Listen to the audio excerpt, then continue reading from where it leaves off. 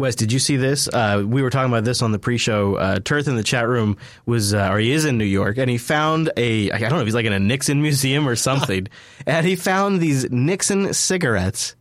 And if you look at that logo on those Nixon cigarettes. That sure looked like the Windows logo, doesn't it? Wow. Nixon Campaign 72 cigarettes. These were campaign advertising material, and they have that is straight up the Windows 10 Windows logo on there. Yep. One of the designers at Microsoft just has that sitting on a shelf in their office. And, you're daydreaming, trying to think up the next thing. It's right there. All that money, and they ripped off a Nixon cigarette. This is Linux Unplugged, episode 169 for November 1st, 2016.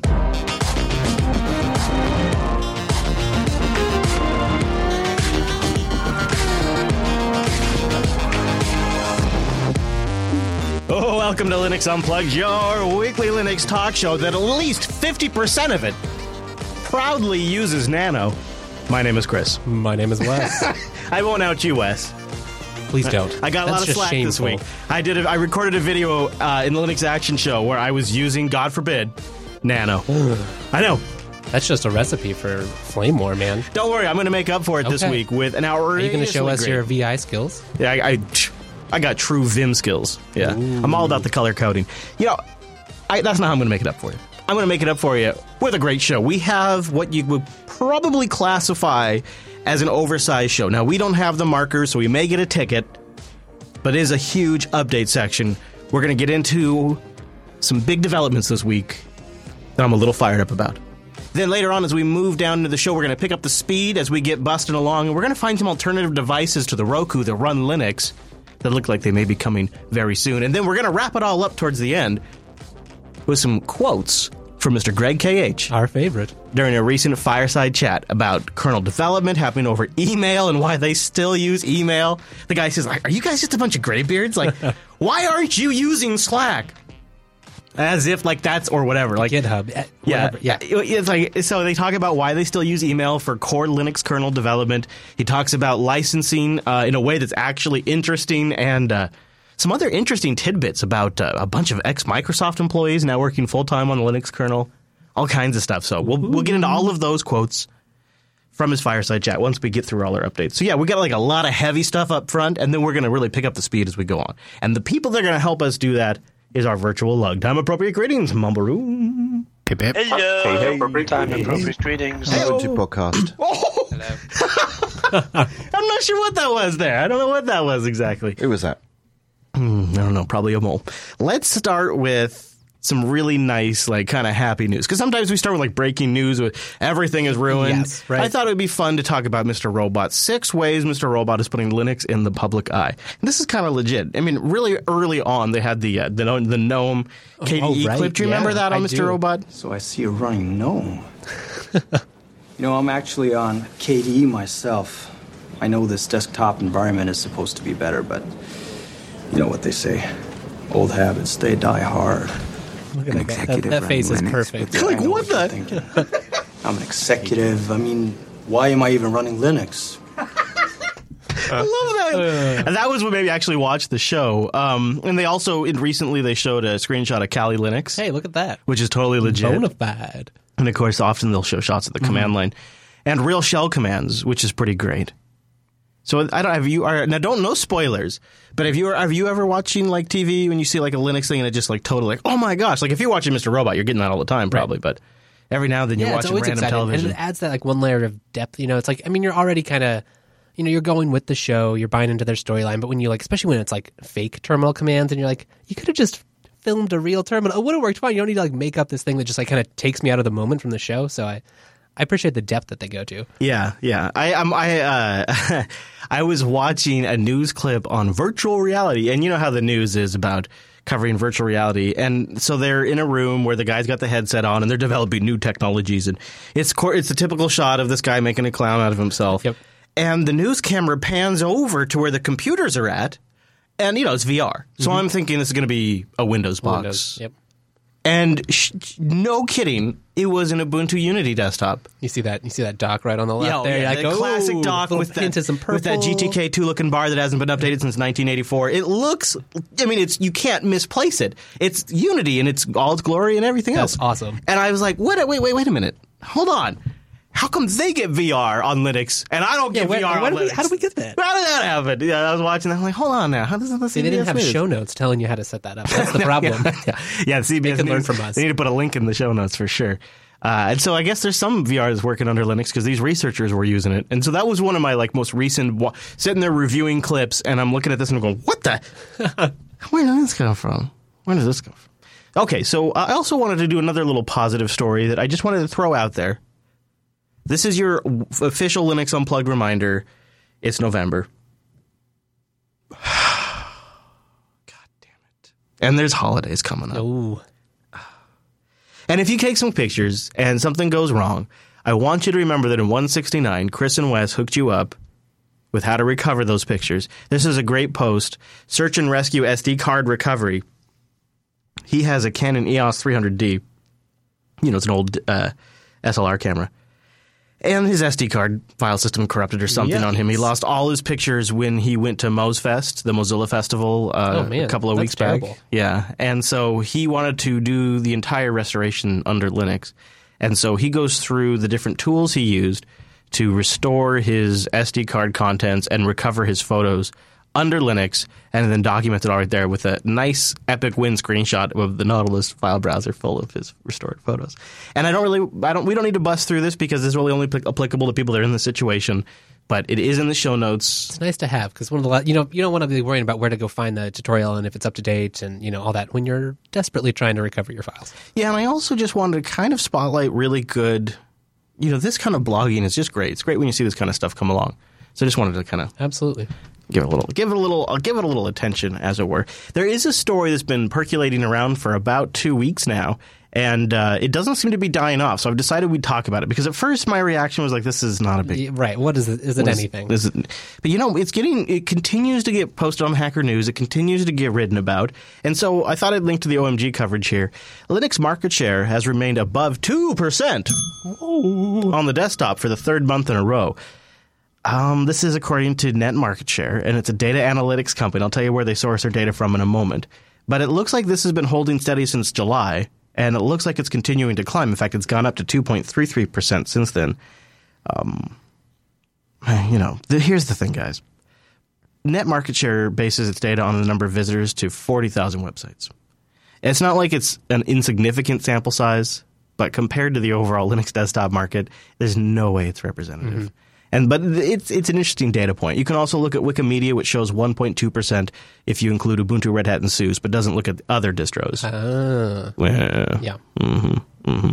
But, the reality is we'll never have an idea. We'll never have an idea. But there are... Even just talking about that's making me realize, just think about how would you do that? And it would be hard. It's a hard thing to get a good number on. What I've kind of relied on is aggregating different data sources over the years. So I look at things like these types of reports from NetMarket, but I also look at the Wikimedia stuff, and I look at Steam, and I look at the W3 schools, and kind of aggregate them all together. And I will say this, in aggregate, there is an uptick. There does seem to be a pretty consistent uptick in aggregate. It's nothing major, right? But then, of course, how you measure these things is pretty difficult. Yeah, that's definitely true. The graph is sure not that exciting, though.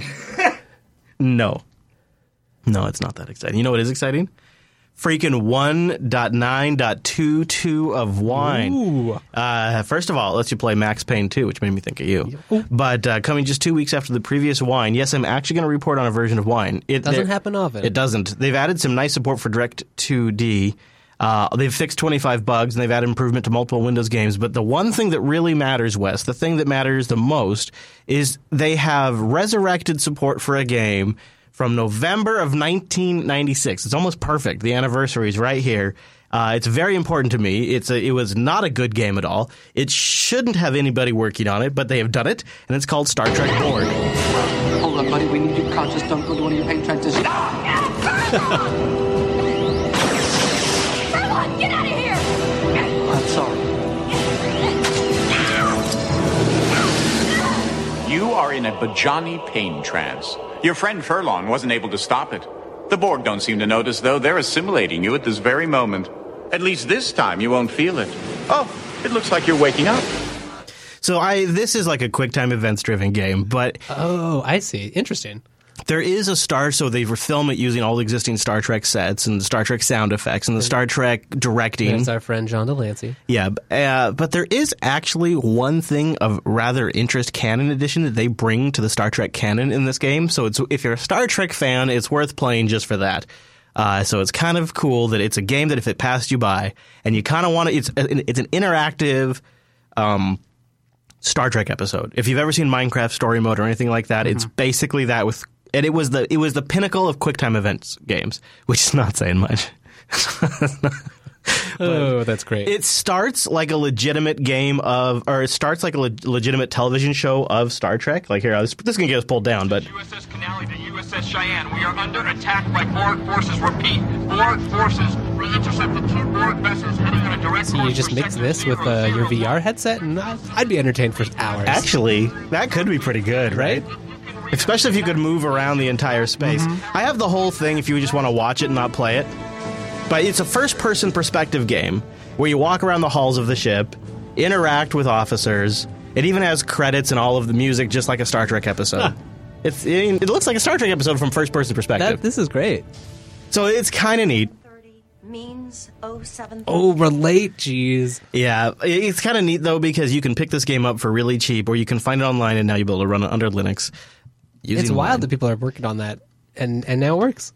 Ridiculous, maybe, you might add. Pointless, but also it's what I love about Wine and Linux. Exactly. There is something incredibly nostalgic about taking some of my favorite old games, even like ones that I've bought on GOG a while ago, that I can now play under Wine and not have to hassle with a Windows crappy VM or any of that junk. Any of that. And it's amazing that Linux can do more. I mean, you wonder at some point, like some of these older games, if Wine will start being able to be a better place to run them than modern Windows. Yeah, maybe they'll do like a hard break one day on the Windows platform and like, okay, this technical debt has gotten so crazy, we're going to move to the next version of Windows. Well, they'll probably retain the Linux environment and then you'll use Wine. Wine in the Linux subsystem to run old Windows games. Okay, great. We've called it here. Yeah, there's our prediction on the Unplugged program. Yikes.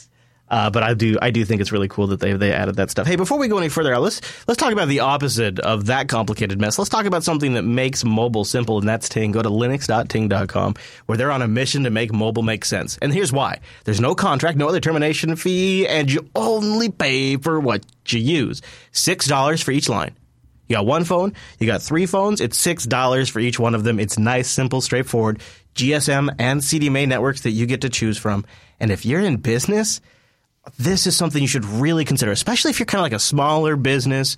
But even anybody that has for me, like with 3 or 4 devices, it's just fantastic. But when you go above 10 devices, the savings is nuts because it's just $6 and then your staff's usage. And if you got Wi-Fi at your office and they got Wi-Fi at home, it's ridiculous what you can get away with. And it's perfect for those things where like, well, maybe you need like just a backup internet connection for your office, but you're going to use it one time a year. Boom, Ting. It's so nice because if you go over to the Ting buy page or the shop page, you can just get a little SIM card and you can put it in a MiFi you get off eBay, or you can get one of the MiFis directly from them. Keep that in your drawer, and the day your Comcast connection goes out, you fire this up. Literally, I've done that twice here at JB. One time, $6 a month for that kind of just knowing it'll work. One time, this story is a couple of years old now, but it's such a classic and it's so perfect. It's just a perfect example. Is Alan Jude flew out here to record TechSnap in person. How often does that happen? A couple times ever, and he shows up and Comcast is down. And what are we going to not record? He's here for the day. What are we going to not do a show? And I got to show visuals. I got to look up stuff for the stories. He's got to read sites. So we set up Ting. We set up a Wi-Fi hotspot on my Nexus and just connected our laptops to that. Our laptops had connection. We recorded 2 shows. Wow. Over the Ting connection that day. Ting saved it, and that's just so nice. Like tethering and stuff or hotspot. It's just a checkbox. It's not a big deal. Also, check out the Ting blog. They went and pulled their Redditors and they shared 7 different hacks to help save money on mobile. That's pretty cool. They also are pushing now the Moto G4 Play, a pretty nice mid-sized device at a great price, $150. No contract, no termination fee. And if you go to linux.ting.com, you get $25 off your device or $25 in service credit. Linux.ting.com. And a big thank you to Ting for sponsoring the Unplugged program. All right, before we get into something really heavy, I do have something really fun that I just wanted to give a shout out to. Users over on Linux_gaming organized together to bribe Aspire into porting Civ 6 to Linux. And it was looking like it was going to be maybe murky. They were evaluating the cost. You know, there's a Mac version they want to make as well. And they were nice in public in commenting in threads saying, you know, we're not really sure. We're in the research stage. The bottom line is we need to prove to ourselves, our partners, and to our partners that a Linux version can perform to our standards, you know, monetarily. Right. And so Linux_gaming guys and gals got together and sent them a box of Tiff's Treats, which is a local Austin cookie company, and sent them boxes after boxes of cookies. In fact, they have another one scheduled to be delivered on Thursday this week. And Aspire Media, or Aspire, took notice. And they tweeted out, "This just came in the mail this morning. Thank you, you lovely Linux people. Your guilt trip has been accepted." Hashtag nom nom nom. Then another tweet comes out, says the Linux team would like to offer their thanks as with the majority of the companies, and thanks to Tiffany's Treats. And then they posted some more pictures of people passing out from cookie overdoses. That's a great strategy. I mean, at some point, everyone in the company is going to have stopped by. They're going to have, you know, enough cookies. Everyone's going to have some. Everyone asks where it came from. Now everyone's talking about Linux. Yeah. And it's also, we got some interesting details that Blair on the Linux Gaming subreddit shared. Blair works at Aspire Media. He says their team fluctuates. They have asked, how many people are on the Linux team? Says the team fluctuates because Mac and Linux teams are shared resources. I think this is actually a super common setup. I bet so, yeah. So it can be as little as 25 or the full company of 70. Actually, that's not true. We have a couple of guys dedicated to Android and an internal IP team working on some secret stuff, so it's more like 60. Here's what I want to underscore. The topic we're about to get into. We're going to talk about stuff from a tools perspective and what end users need perspective. But I want you to keep in the back of your mind also the value judgment that companies have to make when they watch user bases. Now, we just talked about the Linux user base growing. It's nothing major. We talked about growth there. Mm-hmm. I want to transition from this and talk about something that I also think is going to contribute to more Linux users, which may change companies like Aspire Media's calculus. It is the elephant in the room, and I know this is a Linux podcast, but there is definitely a Linux angle on this. And it's what everybody on the internet is freaking out about this week. Oh, man. And that is the new MacBooks. The new MacBook Pros with the Touch Bar. Everybody is freaking out about this. And I guess to highlight, and I won't repeat the things that I've said in Coda Radio this week, but I think it is probably worth touching on the couple of major limitations of the new MacBook. 16 gigs of RAM is going to be a maximum. Is an unbelievable limitation. I mean, it's just a ridiculous limitation. The cost premium too is astronomical on these new MacBooks. It's not like it's got cheaper. Yeah, I feel like this is going to be a prime time to switch a lot of people to Linux, and here's why. System 76 has been tweeting a bit about this. They say due to high website traffic after Apple's events, they've had to add more infrastructure. Emma, the person that takes a lot of the sales calls at System 76, tweeted out that she's getting more Apple switcher calls than she's ever gotten. Wow. Coming into System 76 right now. I want to kind of, and also longtime Apple blogger John Gruber over at DaringFireball.com took some shots at System 76 as a result of this. So I want to talk about all of this. But does anybody in the Mumble Room want to open up with their reaction to the new MacBook? It's all tacky. I mean, when I say why though, I mean let's be critical, but let's do it in an informed way. Because I mean we can't just hate it because it's Apple. Right. Let's be realistic. Pretend here. Dell made it. Yeah, pretend Dell made this or something. I mean, this seems like to me, but actually you can't do that. See, the reason why you can't do that is Apple is the only company that makes computers that run Mac OS. True.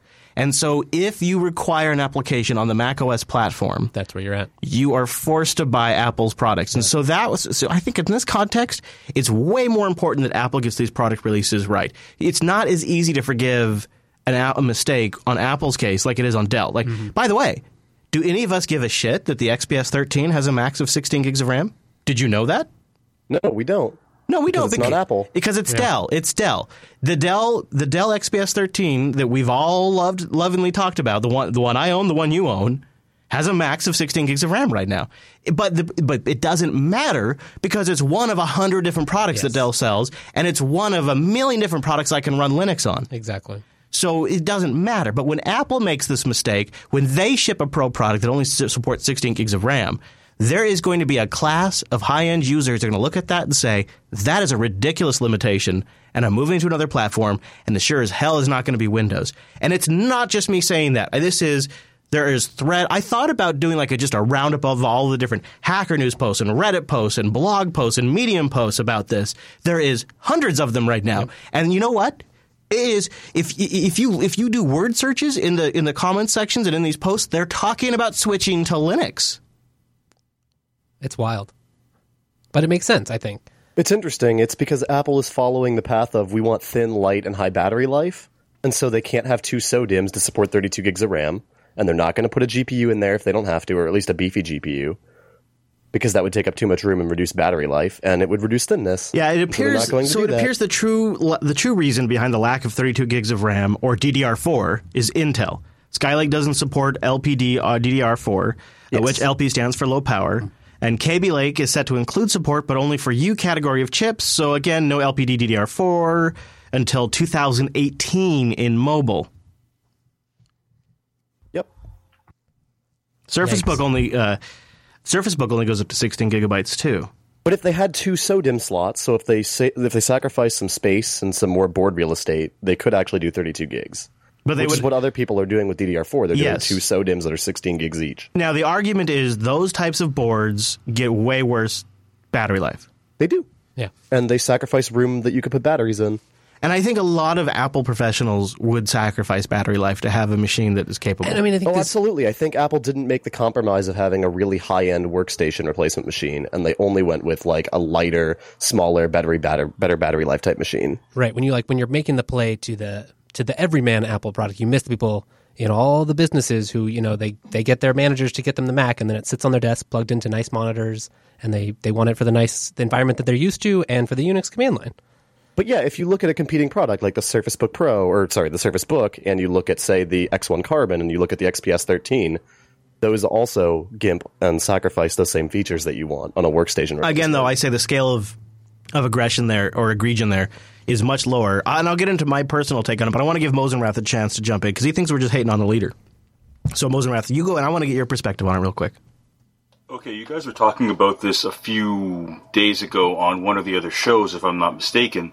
And my understanding, when I'm hearing all the different arguments and what I'm seeing in the chat room, a lot of it tends to be, well, Apple should do this. Apple should do this. But you got to sit there and think to yourself, Apple's going to think of the bottom line. So if they don't think that there's going to be people that are going to want to pay for it based off of the scale that they're going to price it at. We were discussing this in the chat room the other day. Well, not in the chat room, on the IRC the other day. I didn't actually try to do the math, but you guys have complained of how much it costs for stuff for Apple before. The people at, RIP Tech Syndicate complained about the stuff for Apple before in terms of the prices and the pricing. Right. Do the math yourself. Seriously. Spend some time on the show right now. Go to the website, do the scale, right? 8 to 16 or 8 to 12 or however you want to do it. Do the arithmetic sequence, see how much it would be for the 32. But for anything else about sizing, battery life, and all, take a look at where the actual price point according to their would be based off of everything else. And then you sit there and ask yourself, who's going to pay for that? If you can't see yourself going to pay for that, then how are you going to see anyone else going to pay for that? I think the difference figured that someone would pay for it, they would do it.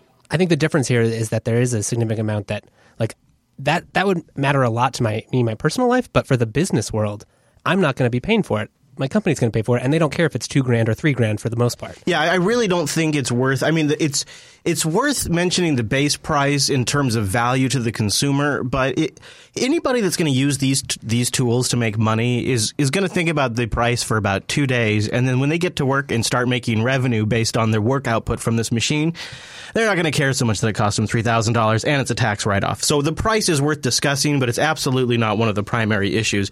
I think hands down the primary professional issue here is no expandability internally, and these machines only get updated every 1,000 days. And the 16 gigabyte RAM limitation for anybody that's working in 1080p plus video is atrocious. It is After Effects. I don't know, unless you've used these tools, you have to understand that they work by caching things in RAM.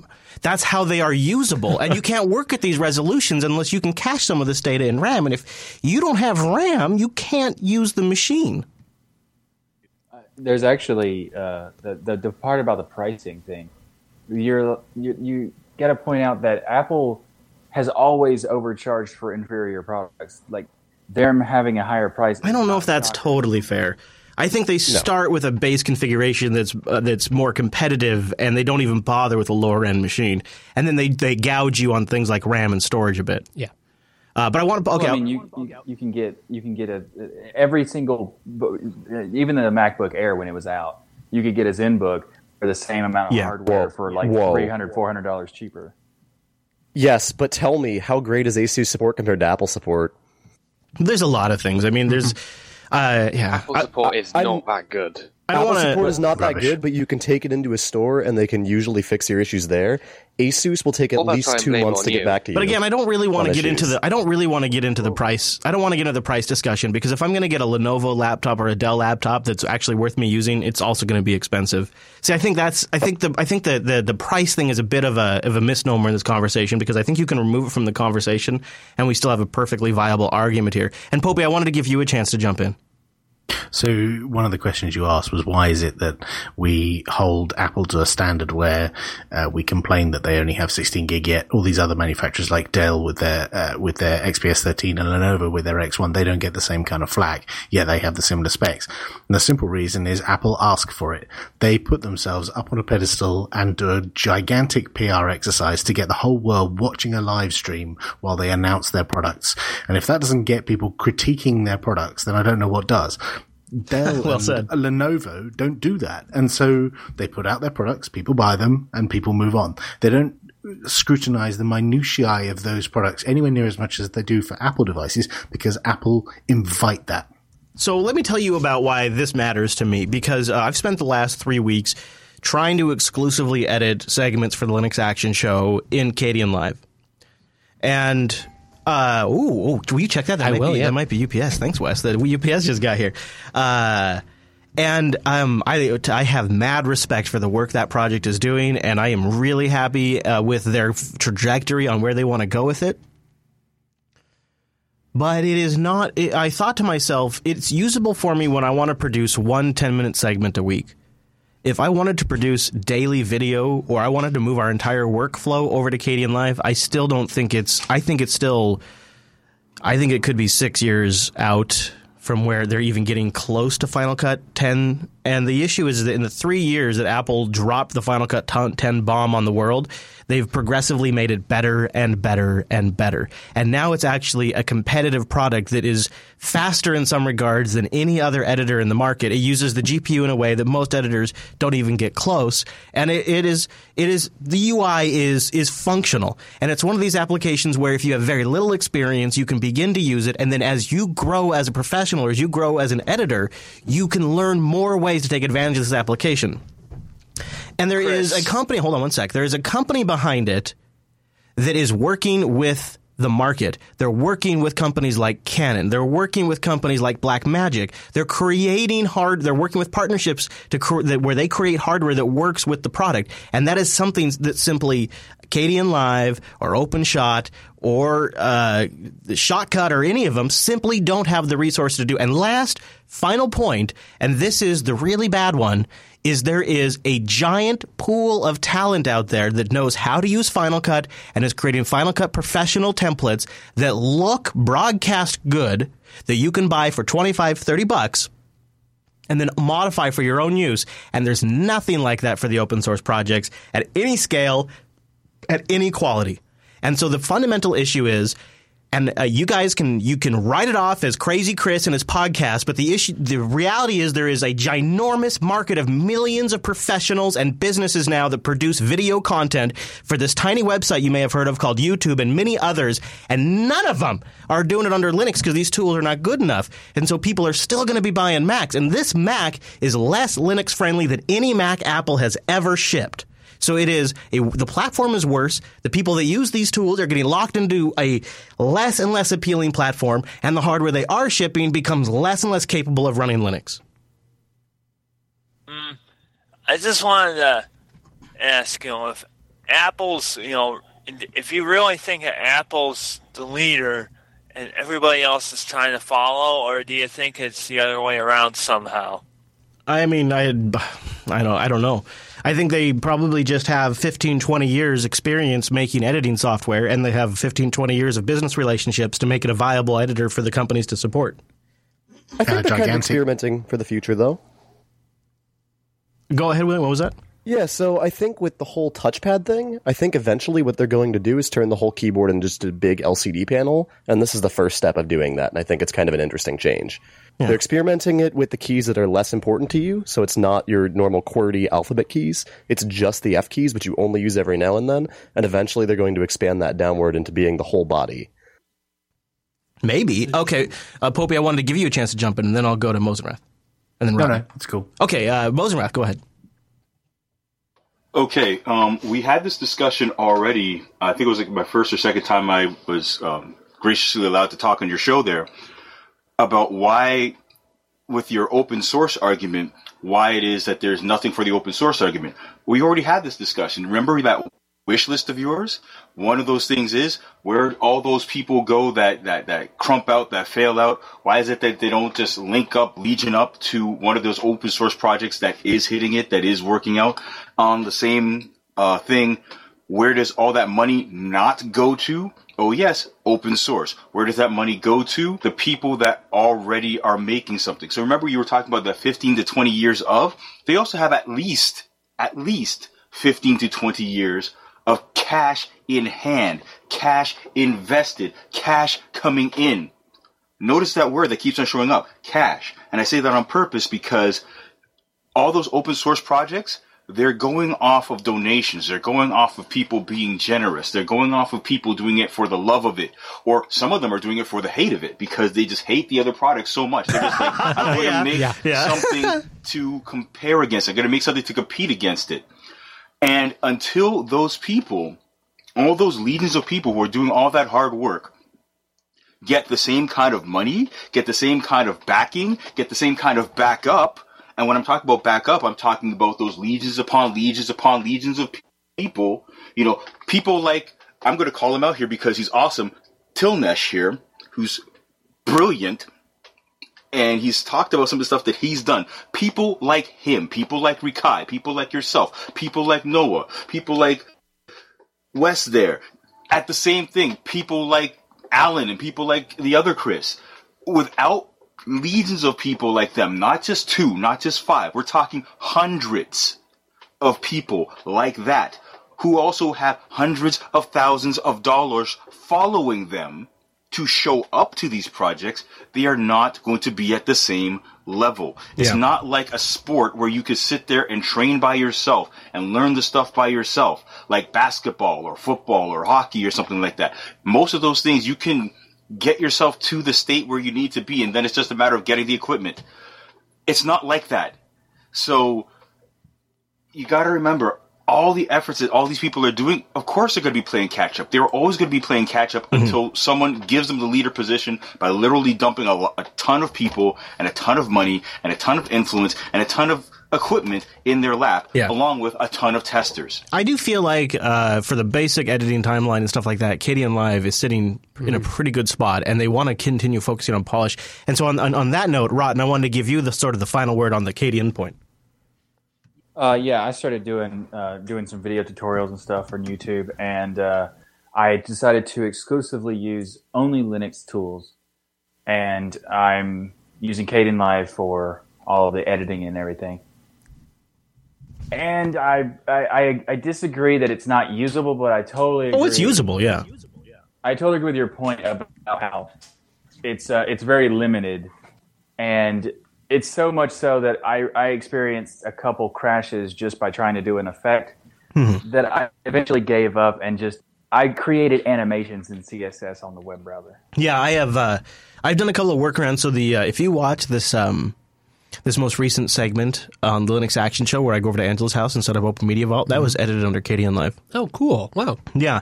So I mean, I've been using it to success, but I'm experimenting with ideas for next year where the output volume needs to go up a lot more, and so that's where I'm worried about these tools not being up to that task. And I am sort of in a position of somewhat privilege right now, thanks to you, Wes, where you set up Arch Linux on my MacBook. Oh, right, yeah. And so if push buttons comes to shove, I can boot in. I got an older version of macOS on there. I wonder what happens if I update that to Sierra. I'm not really compelled to do so, but I have no idea what would happen. You think it'd still boot into Arch? I mean, it would. I imagine it would change the UEFI variable back so that it would boot into macOS, but you could change that. And I could boot into macOS, do my Final Cut thing, and then boot back into Arch for like everything I actually want to do. And so I don't have to have a solution today, and I can continue to try to use KDN Live, but on the same hardware, because I'm just dual booting. Right. There is a 20x speed improvement under Final Cut than there is under KDN Live, and it's just where it is right now. I do want to make one more point. Technically, if you look at the track record of development for KDN Live, they were not working on KDN Live for like 2 or 3 years. They would like do a little bug fixes here and there. But for the past 6-7 months or so, they have made incredible strides. Like they have fixed most of the crashing bugs on most issues, and the stability is like astronomically better than what it used to be. So I think by far, KDN Live is the best free editor on any platform. Yeah, I would say it's better than even Lightworks and everything. Yeah, I agree, and I've been really impressed with how well it's done. That's kind of why I wanted to give it some try the last few weeks. But one last thing before we move off of the new MacBooks, just as you might expect, there is already a fart app for the new Touch Bar. It's called Touch Fart, and it's right there. You run 3 different fart sounds. Yep, and the 2 emoji and 1 word that say fart. So it works with Touch Fart macOS app to allow a selection of playbacks and predefined fart sounds. Right there on the Touch Bar. Told you it's useful, Wes. Who needs an escape button? Yeah, right. You just keep using Nano.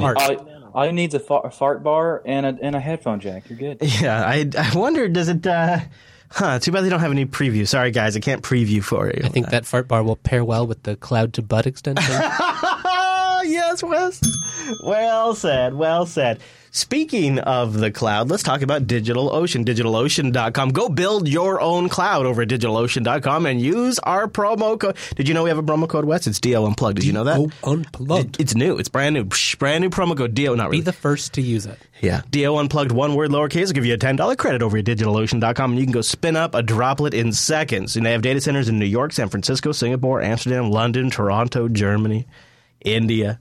And you can either do a monthly plan, like they start at like $5 a month, or you can do their hourly pricing. I love their 3 cents an hour rig. They have a simple, intuitive interface and a really nice, straightforward API that's really well supported by the community. You can really just probably take advantage of the code already written, or you could quickly bang something out because the API is well documented. And man, speaking of documentation, they got tons of good documentation over at DigitalOcean. You'll be impressed in the community section. There's a how-to up that was posted just 3 hours ago on how to configure Nextcloud on Ubuntu 16.04. Wow. Yeah. So you can go build your own cloud over on DigitalOcean with Nextcloud. It's such a neat like symbiotic relationship between the open source community and DO. Yeah, and I like that they work with the upstream projects or the different distros and even FreeBSD that they have on the systems. That's really cool. It's in DO's interest to let you run whatever you want. That's what they're there for, and they're great at it. You want to go kick the tires on something or throw it in production? Go to DigitalOcean.com and use our promo code DO Unplugged. And a big thanks to DigitalOcean for sponsoring the Unplugged program. Okay. Guys, you know I'm always looking for something to replace the Chromecast and the Roku. And your Amazon stick, Chris. I do have a Fire here at the studio, and I hate it. I'm sorry, Fire lovers. I got it, and I hate it. But you know what else? I would love to eventually replace my Shield TV. I had an upgrade. Big props to NVIDIA. They ship monthly updates to this thing, so you get the monthly Android updates. Can I use it as a phone? I know, right? And so I installed the latest update, and it began rebooting every 3 minutes. Yikes. And I thought I was in a bad situation. So I had to do like a mad dash uninstall applications, which turns out for some reason on Android TV, if you go into the Android mechanism inside the system settings to uninstall applications, it doesn't uninstall the application. No good. Nope. You have to go through the Play Store. So I went through the Play Store, found each application, uninstalled them, and then it finally stopped rebooting. And even though I love the Shield TV, it's the best set-top box I've ever had, it sort of made me look for something else because for a good solid 25 minutes, I gotta explain. It's the weekend. It is the Pacific Northwest. Precious relaxation time. It was pouring down rain outside. It was miserable. / beautiful. Yeah, at times it was like also like right as I needed to go the kids went trick-or-treating on Saturday, and about a half hour before they went trick-or-treating, it stopped raining. Nice. And I was like, this is perfect.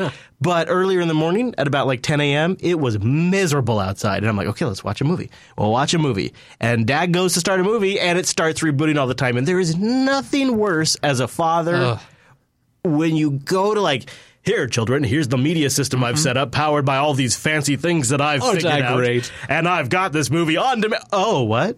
And it reboots. And Dad. And then you're sitting there like, just a second. I'll fix it. Yeah. So that got me looking at Remix.io, a Nougat-powered all-in-one 4K device that you hook up to your television. You know, your television, Wes, where you have the Android Shield TV hooked up right now? That's right. You maybe hook this up instead. It's something that's on Kickstarter. It's got 3,960 backers, 17 days to go. They had a goal of $250,000, and holy smokes, they've already blown past that. Whew. And they're at $484,000.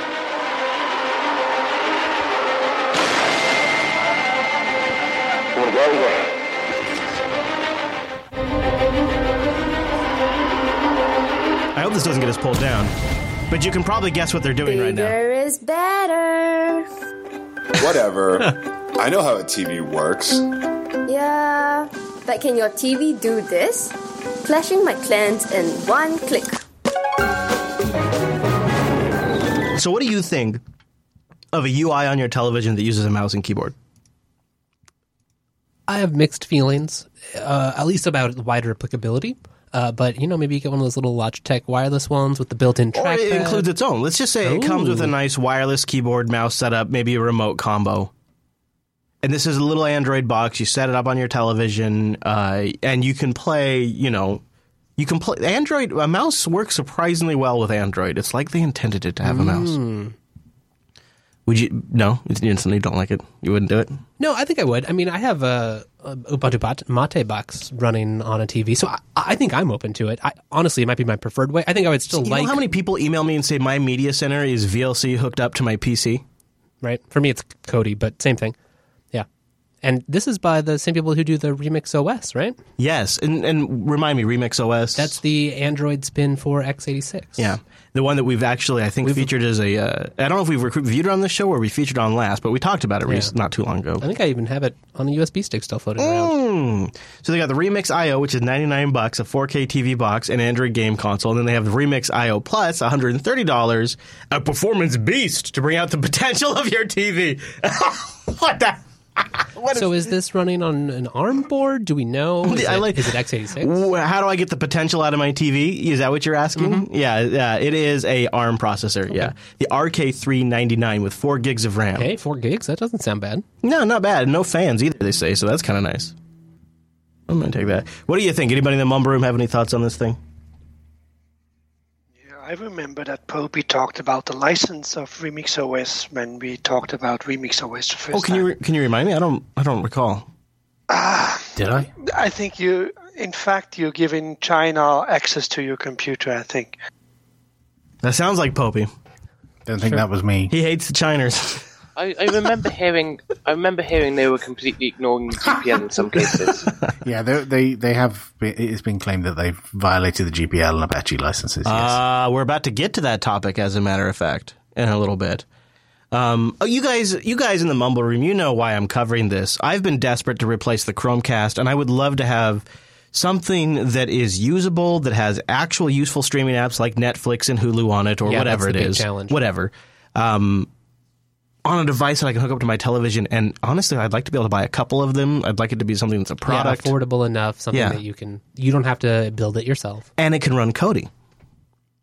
It has to run Kodi? Is that a requirement?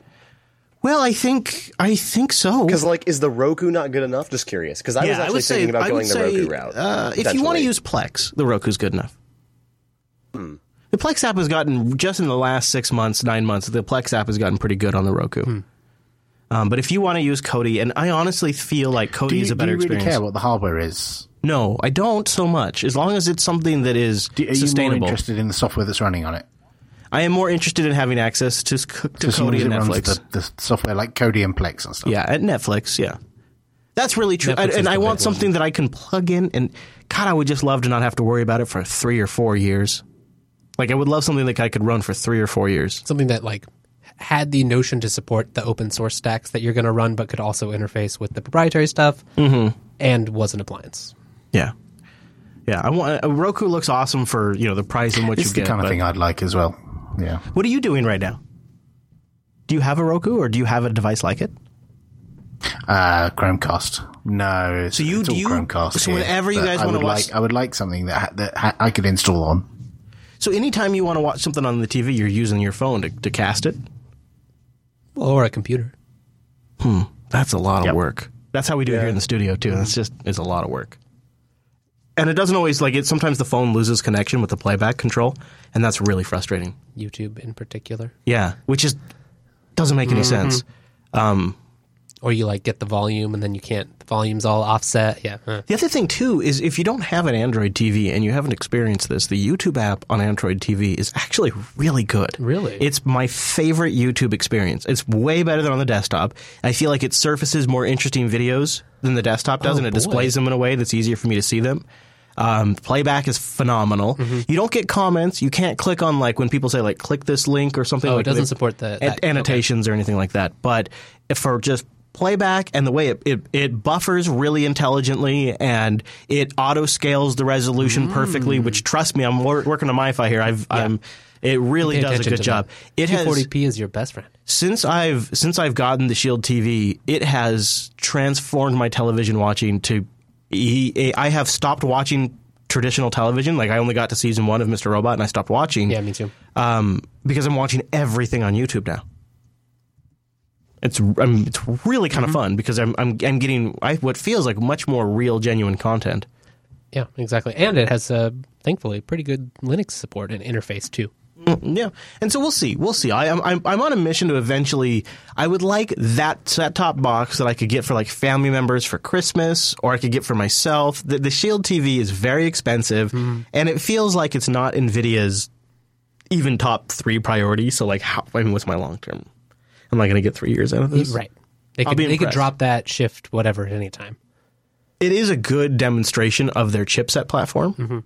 So from that perspective, it's particularly fun because there's some great games on there. Right. And it has sort of a console-like experience. It's a tuned, complete little package. Right? But what I kind of fantasize about is a Intel NUC type thing with a real GPU running SteamOS with Kodi included in it. So it's SteamOS, but it's primarily a Kodi box.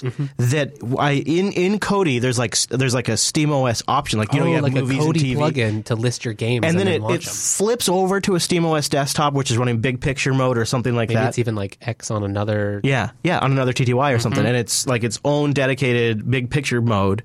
And then I've got a full-fledged SteamOS machine. And then if there was some sort of in-menu, I could flip back to the Kodi experience. And now I have a multimedia machine. Even if it's got to be a little PC, I would love to have... That would be amazing. That's what I want. Yeah. And I want it to run SteamOS because then it's more of a Linux box, and I can play the games I really like. See, the one thing here... You wouldn't want it to run SteamOS at the moment because it's just broken and crashes. Oh, well, okay. With the caveat that SteamOS isn't sucking at the time. Okay, one of the better runtimes for Steam and then the Steam games. See, I think the caveat for me is I kind of enjoy some of the Chromecast that I can sit and then queue something up easily. That is nice about Android TV. I'd like them to build the Chromecast stuff into Shield. Yeah, or if there's, I know I've seen a couple Shield has it. The Shield, I bet into SteamOS. That's a nice thing too. You still have that functionality with Android TV. Is that? Yeah. And so I think I've seen a couple attempted open source type replacements, or even something where you could take like a link and then get a plugin that could go like, hey, send this to my Kodi box and play that, play the link from YouTube with YouTube DL. Michael's working on that. Yeah. Tell him about it. Yeah, it's Cast spelled with a K for Kodi. And it's basically exactly that. It's more of a plugin structure like you just mentioned, where you tell it a URL and then the plugin figures out what add-on and what player in Kodi. Oh, that sounds beautiful. Kodi already does that using the core app. No, that's just on the phone. That doesn't work on the desktop. So you can't send the information from your desktop. Yeah, it only works on your phone. So the core app is fantastic for the solution on the phone, but it doesn't support every single plugin structure. So I'm going to try to submit some of my code to the core app so they can fix the arbitrary add-ons that are not necessarily common. And then that's basically the idea, is just to take the casting idea and put it to the improved core and also make a laptop version so you can my version actually works with local files on your computer as well. Oh, that is slick. I'm gonna check that out tonight. Yeah, it is. I love Kodi. I just love it so much. It's come so far. I got the mine uses Samba for the local stuff, and it's going to use NFS as well. Nice. Slick. I've been it's such a simple, obvious plugin, and I forget what it's called. I've mentioned the name before though, so it is linked somewhere in the JB site. It is just the dumbest extension or plugin or whatever you call it on Kodi that just plays the next file in order. Like Netflix does when you get to the end of a Netflix episode, it auto-plays the next episode. This just so if you're watching DuckTales and you got 2 seasons of DuckTales and you're on season 1. You know what you're doing for the next 12 hours? Yeah, you got automatic DuckTales. Yeah, right? And so I love that feature. I love it because I can just sit back and I don't have to look for the remote. It's nice to be able to modify it in a way that feels like it's genuinely my setup. I want to encourage you to make something also feel like your own, and that's your education. LinuxAcademy.com/unplugged. Linux Academy just announced another round of funding. Huge congrats. That's great. Yeah. Every time they do this, they invest deeply into Linux Academy content. They get staff on board to make sure old content stays relevant. They get new staff to write the good stuff that you've been looking for with products that are exploding right now. They have research and development. And of course, they even have instructors that you can access to get real mentoring from a human being. LinuxAcademy.com/unplugged. Hands-on scenario-based labs that give you real-world experience. You get to SSH into the server and own it and bang around and alter the distro based on your preference. That way you can learn on the distro you need. You can prepare for a cert using their practice exams and quizzes. And I think one of the things that I like is these features that we're introducing that involve the community. First of all, I like that the community is stacked full of Jupiter Broadcasting members. But they have these custom randomized decks of cards where you can study and practice. And these cards can be forked by community members and improved upon, kind of like an open source project. Another thing they've recently introduced is public profiles. So you can brag or demonstrate the hard work you've been doing at Linux Academy. They've got also courses if you want to get your certs and new iOS and Android apps. They're busting out new stuff all the time, and now they just secured another round of funding. It's just going to get better. Keep going. They've recently also launched 7-day free trials. Free? 7-day free trials. So you can go get a little taste over at Linux Academy. LinuxAcademy.com/unplugged. And a big thank you to Linux Academy for sponsoring the Unplugged program. LinuxAcademy.com/unplugged. That was my Fox News swish. Did that work? I think it landed. I'm just going to say that regardless. It's supposed to sound, no one tell him otherwise. It's supposed to sound a little bit like this. Speaking of breaking news, this happened a couple of weeks ago, but we just got the audio and video online this week. Linux maintainer Greg KH, he supports the LTS kernel, the USB subsystem, and a bunch of other subsystems that are absolutely essential to the function of your Linux box. And he's been around in Linux development since, forever. And he was at a Linux Foundation event, and he was doing a fireside chat. Oh, did you hear the bombing? We have a bomber plane. Oh, no. Yeah, duck and cover, everybody. They knew we were about to talk about this. They knew this was coming. And he had a couple of choice quotes. We were just talking about licensing and other things like that. And I wanted to kind of jump in on some of this. But let's start with an interesting stat. Do you have a rough guess, Wes, how many people join the Linux kernel development team per month? Man, I have no idea. Let's go with 10. Okay, that's what I actually would have guessed like 4. Because, it seems like a pretty tight-knit team, right? I would have guessed like 4. Greg actually shares the number with us, and turns out, Wes, it's a bit larger. But we have high school students working on the kernel. So, yeah. But, there's always new people. Our community, again, 200 new developers every 3 months. That's huge. 200 to 300? Is that what you just said? Yeah. Community, again, 200 new developers every 3 months. Yeah. Wow. That's huge. So we have people coming in. Yeah, and it's not, we're not just talking about young people who switch from other industries, right? There's a learning curve no matter where you're now coming catch from. this little stat. Oh, yeah. If you look at Seattle, so that's where I used to live, Seattle is filled with ex-Microsoft developers working on Linux right now. Amazon, Facebook, Google, Valve, all ex-Microsoft developers contributing to Linux, which is great. We want those engineers. We want those people, and they're doing really good stuff there. I didn't know he moved out of the Seattle area. Yeah. I always didn't either. I thought he was on Mercer Island. I was always going to go have dinner with Greg. Right? Yeah. Just waiting. Does anybody in the mumble room know where Greg lives now? Anybody? Chat room, anybody want to go be creepy and find out? Because I've been fantasizing about getting a burger with Greg for a while now and recording that. So that's got to be a thing. That's still got to happen. All right. But that's not what was interesting. I thought that was a fun-to-know fact. Just a tidbit. But we recently tried to cover the 2 very different approaches to license enforcement that are developing in the Linux kernel. There's the Greg Linus method of a long burn, work with these people over a decade. And then, lazily, you could say there's the software conservancy method where you try to work with them, and when things fail, you quickly escalate to lawsuits. And Greg was asked about that, and I think you can tell by the tone, and you can tell by the slight awkwardness at the beginning, this is an extremely sensitive topic for Greg and the Linux Foundation and the Linux community. So pay attention to sort of the awkwardness of this question, too. Healthy discussion on the Kernel Summit mailing list on the topic of licenses. And how can I describe it? You're going to let me go here? I'm going to let you go. As much as you want. There are some interesting points raised. And I guess. Do you want to describe the discussion? I think you probably remember it. Awkward. Yes. So the discussion came up about GPL enforcement. Right. And what to do about that.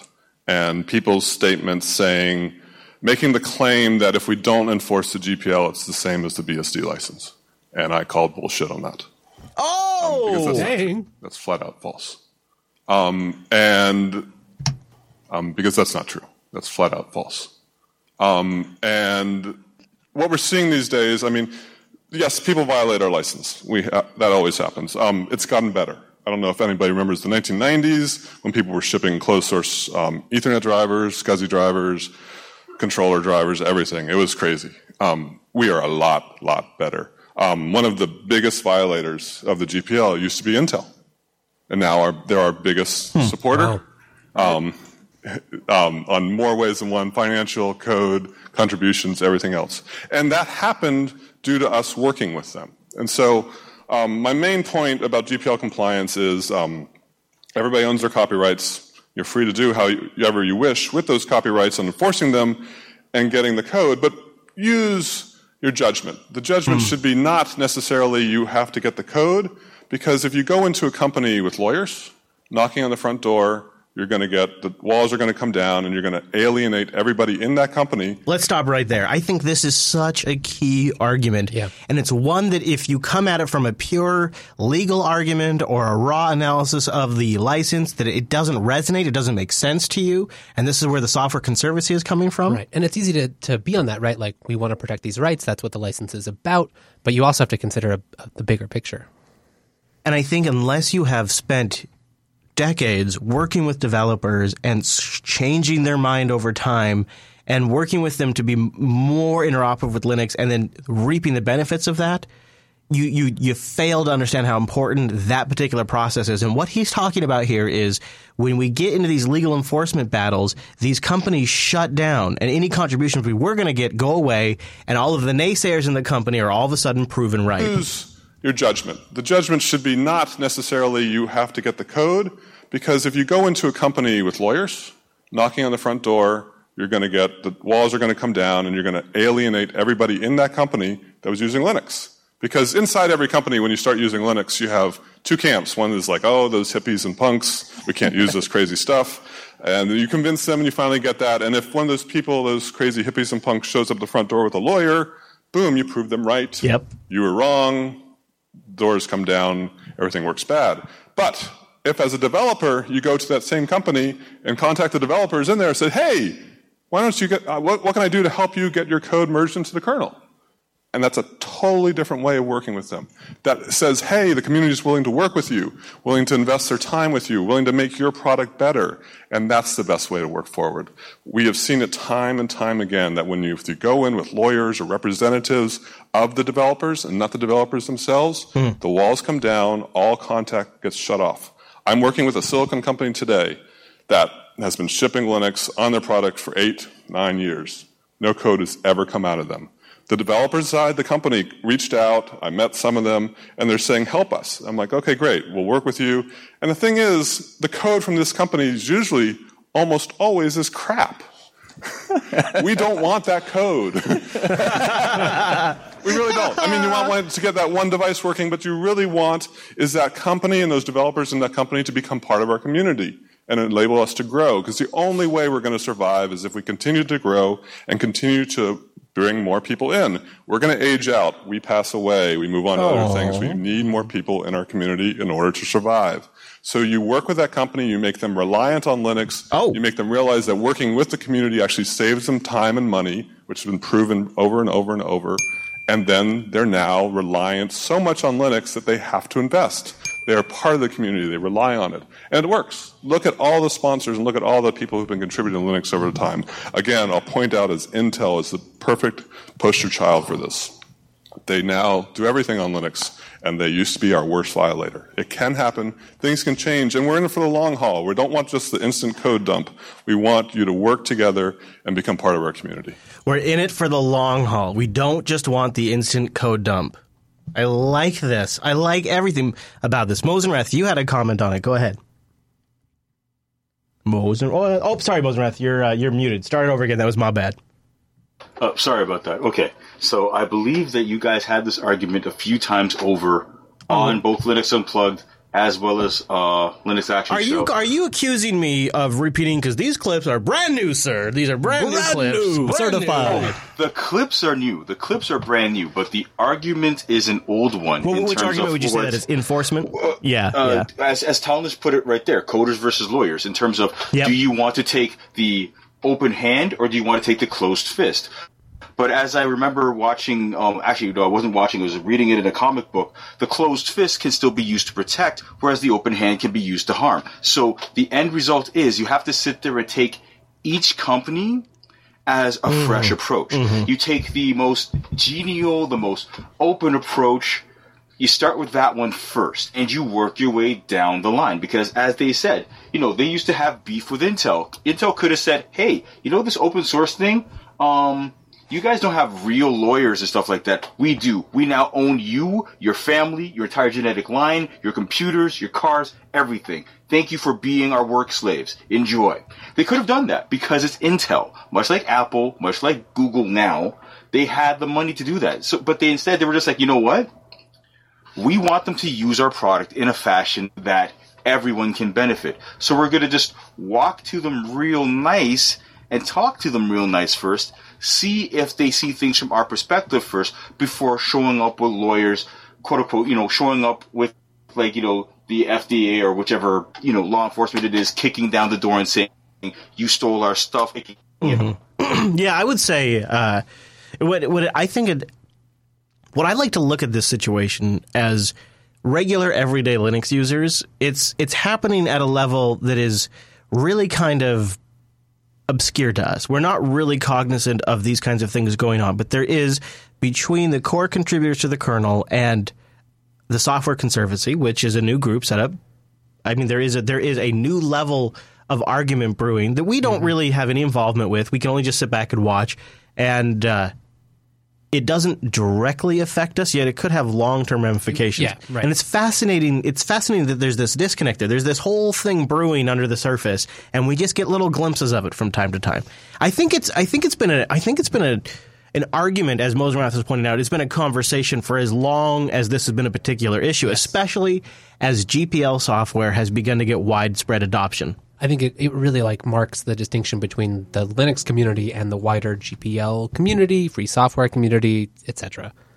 And I wonder if it's not turning to a more significant volume now that you have the Conservancy and you have new offenders that are in the mobile space that are particularly egregious. ARM platform has a lot of issues around it. I wonder if it's not being ratcheted up to a new level now. And I don't want to go as far as to call it a Cold War, because that feels like it's adding a hype spin that's undeserved, sort of like that airplane bomber in the background. Mm-hmm. But I do feel like it is definitely something that desperately is getting close to needing a resolution, and I don't know if there's one on the horizon, because there's some big fiefdoms being set up, and you have people that are in positions that are I guess what I'm trying to say is I'm worried that people like Greg and Linus could eventually get burned out by this kind of stuff, or there could be some sort of developer loss as this battle goes on, and that's the part I look at and wonder if it won't have longer ramifications on the quality of Linux code. That's the only kind of point. I know that's an extrapolation, but if you think about it, if I'm Greg and I'm 20 plus years, I'm whatever into this, you know what? I've made my bones. I've made my reputation. I don't need this bullshit. I don't need to go to events carrying 2 lawyers because of what this has led to. I don't need that hassle. You know what, guys? I've made my peace. Good luck with everything. I'm moving on.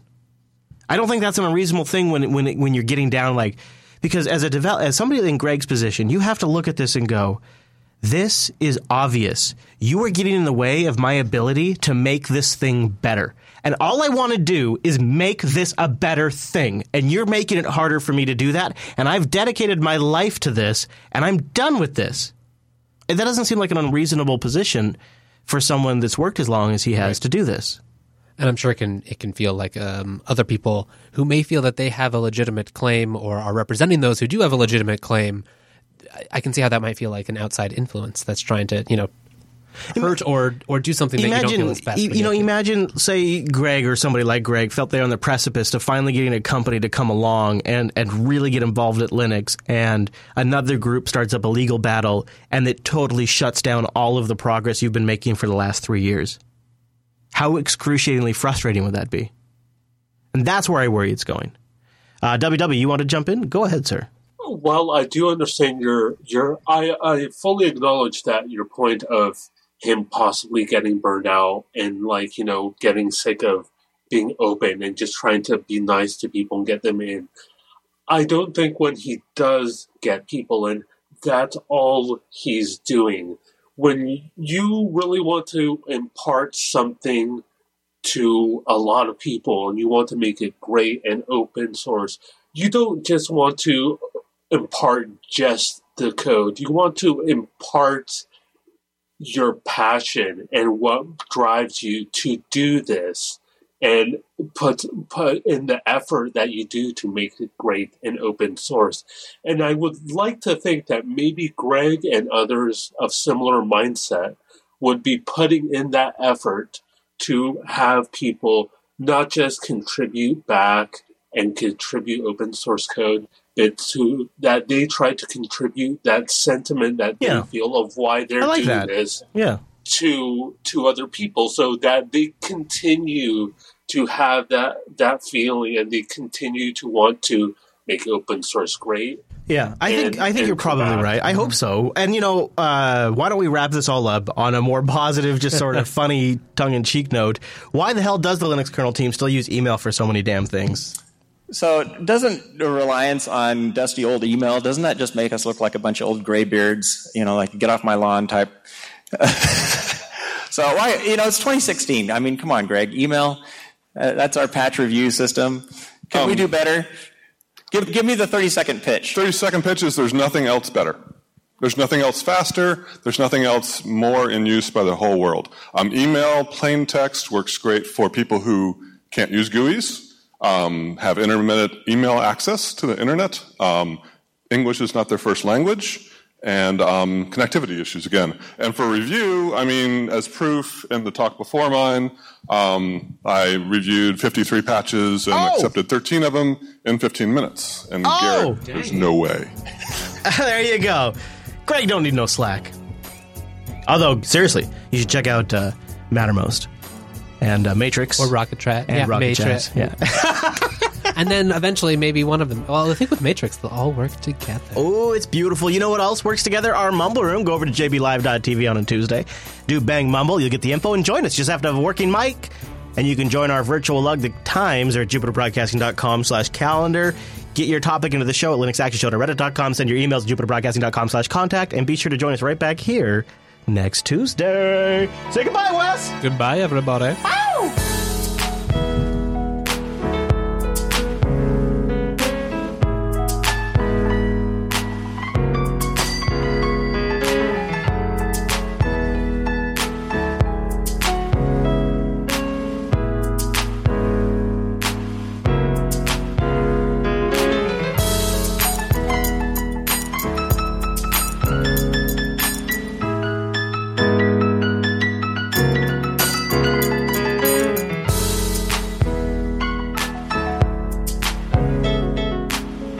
I secretly use Arch Linux. Damn, Popey made it for the whole show. Mad respect, sir. Mad respect. I hope you had at least yourself something delicious to sip on while you sat there.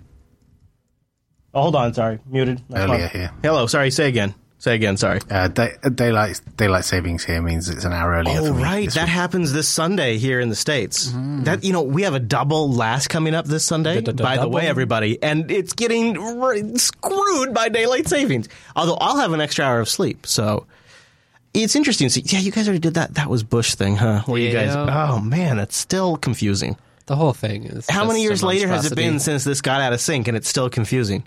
Yep. Well, I'm glad you made it, Popey. I really appreciate it. Woohoo! Woohoo! All right, jbtitles.com. We had some connection issues earlier. I don't know why he couldn't get in. Yeah, I saw that. He sent me a note. That sucks. Hey, you know what I forgot to mention during the Kadian Live discussion? Is today I've been shooting a video behind the scenes here at JB, just a little bit, bits and pieces, specifically to do an editing comparison in Kadian Live and an editing comparison in Final Cut. It's like science. If I remember, I will do follow-up next week on the episode and tell you. So let's all remind him. Yeah. I am supposed to ask you something before I start, Popey. Have you bailed already? Yeah, no, he's still there. I guess I'm supposed to ask you. What was it? It's I forgot what it is. I'm supposed to ask you. I'm supposed to ask you about quote the cloud being other people's computers. No. What is that? What am I stepping into here? What is this? What is it? Did Noah put you up to this? I think maybe if you go 3 steps removed, that may be the case. I'm not sure. It's been passed to me through a series of messengers who. I'm sure Anonymous you and I angels. have had this conversation. Have we? Surely. What is it? Well, yes. I don't remember much these days, but I do seem to recall. I get irritated when people say it because it doesn't have to be the case. The cloud or the cloud is other people's computers? Which one? The cloud is other people's computers because the fact is that doesn't have to be the case. You can have your own orchestration of computers that you could call a cloud, and it's your own private computers. But it doesn't have to be someone else's. Would you agree, though, when people say the cloud, they're generally referring to hosted services? They're generally referring to a public cloud, but you could still have a private cloud. Of course. Which is your own. Yeah, of course. But you could... But, I mean, I think in general, when people refer to the cloud, they're referring to Azure, Amazon, DigitalOcean, Rackspace... Certainly. Microservices, things like that. That's what they're referring to. I think, don't you? Depends who you ask, because some people, for some people, cloud is Dropbox, and for other people, cloud is just a picture on a diagram. It depends who you ask, and I think you and people of your level of intelligence saying that know exactly what it means, and I think you know what public and private clouds are. I feel like change it for like private clouds or like local clouds could be the fog. I'm looking across the room at my Nextcloud box, right? Yeah. I guess I see your point, but I also feel like it's good to remind people that the cloud can also be a sort of a marketing obfuscation tool. Sure, can be, but it doesn't. It's not a blanket. Whenever I hear it, it's always seen as like this is the only state The cloud is somebody else's computer. Fact. End of story. And that just doesn't tell the whole story. I think that's because when most people set up a server, they don't call it the cloud. They call it my server. But that's because they only have one. If they had multiple, then they would call it, like, I call mine. No, it's not the I cloud. don't. I don't call. I have a bunch of servers. I don't call it my cloud. No, but mine orchestrate with each other in a way that it's not important which one I'm actually hitting. Okay, well, so then all right. So it's more sort of obscure, and you can't really tell where you're actually going necessarily. I'll tell you honestly, I genuinely prefer this version because it makes the cloud less bullshitty hype. But I still think the main issue is if you were to take a room of 1,000 geeks, say like you're at a conference, and ask them what's the cloud, I think they would all think it's services hosted by a third party. I think to an end user where the cloud terminology is important, it's just to emphasize that they don't have to worry about storing their own data, that someone else is going to handle that for them. When I think of cloud, I think of managed infrastructure. Yeah, exactly. It's something they don't have to worry about. But when I'm managing the infrastructure, and you have a contract, and you have a service level agreement with that company, and they're providing a service in the same way that you're paying for your utilities at home. Hey, it's not the water utilities; it's somebody else's water. That's just bullshit. It's not. Okay, I like that argument too. I still feel like, though, that this is pretty down in the weeds. That's your main core issue with this. Is it so far down in the weeds? It's like arguing that you shouldn't call tissue paper Kleenex. No. It's just that I don't like that. That's the only side of the argument that's ever expressed, and it's used as a stick to beat cloud, as if cloud is a bad thing and you should never use it because it's somebody else's computer. It's bullshit. All your services were already running on someone else's computer. They were just maybe doing it less scalably. Yeah. Mm-hmm. I guess I see your point. I just don't see I think that's a losing battle. It's a language battle that's been lost. So it is, but thanks for bringing it up. Yeah, I guess what I like. How about this one? Blood pressure up again. How about this as a line? Build your own cloud. Yeah, I have done that. Thanks.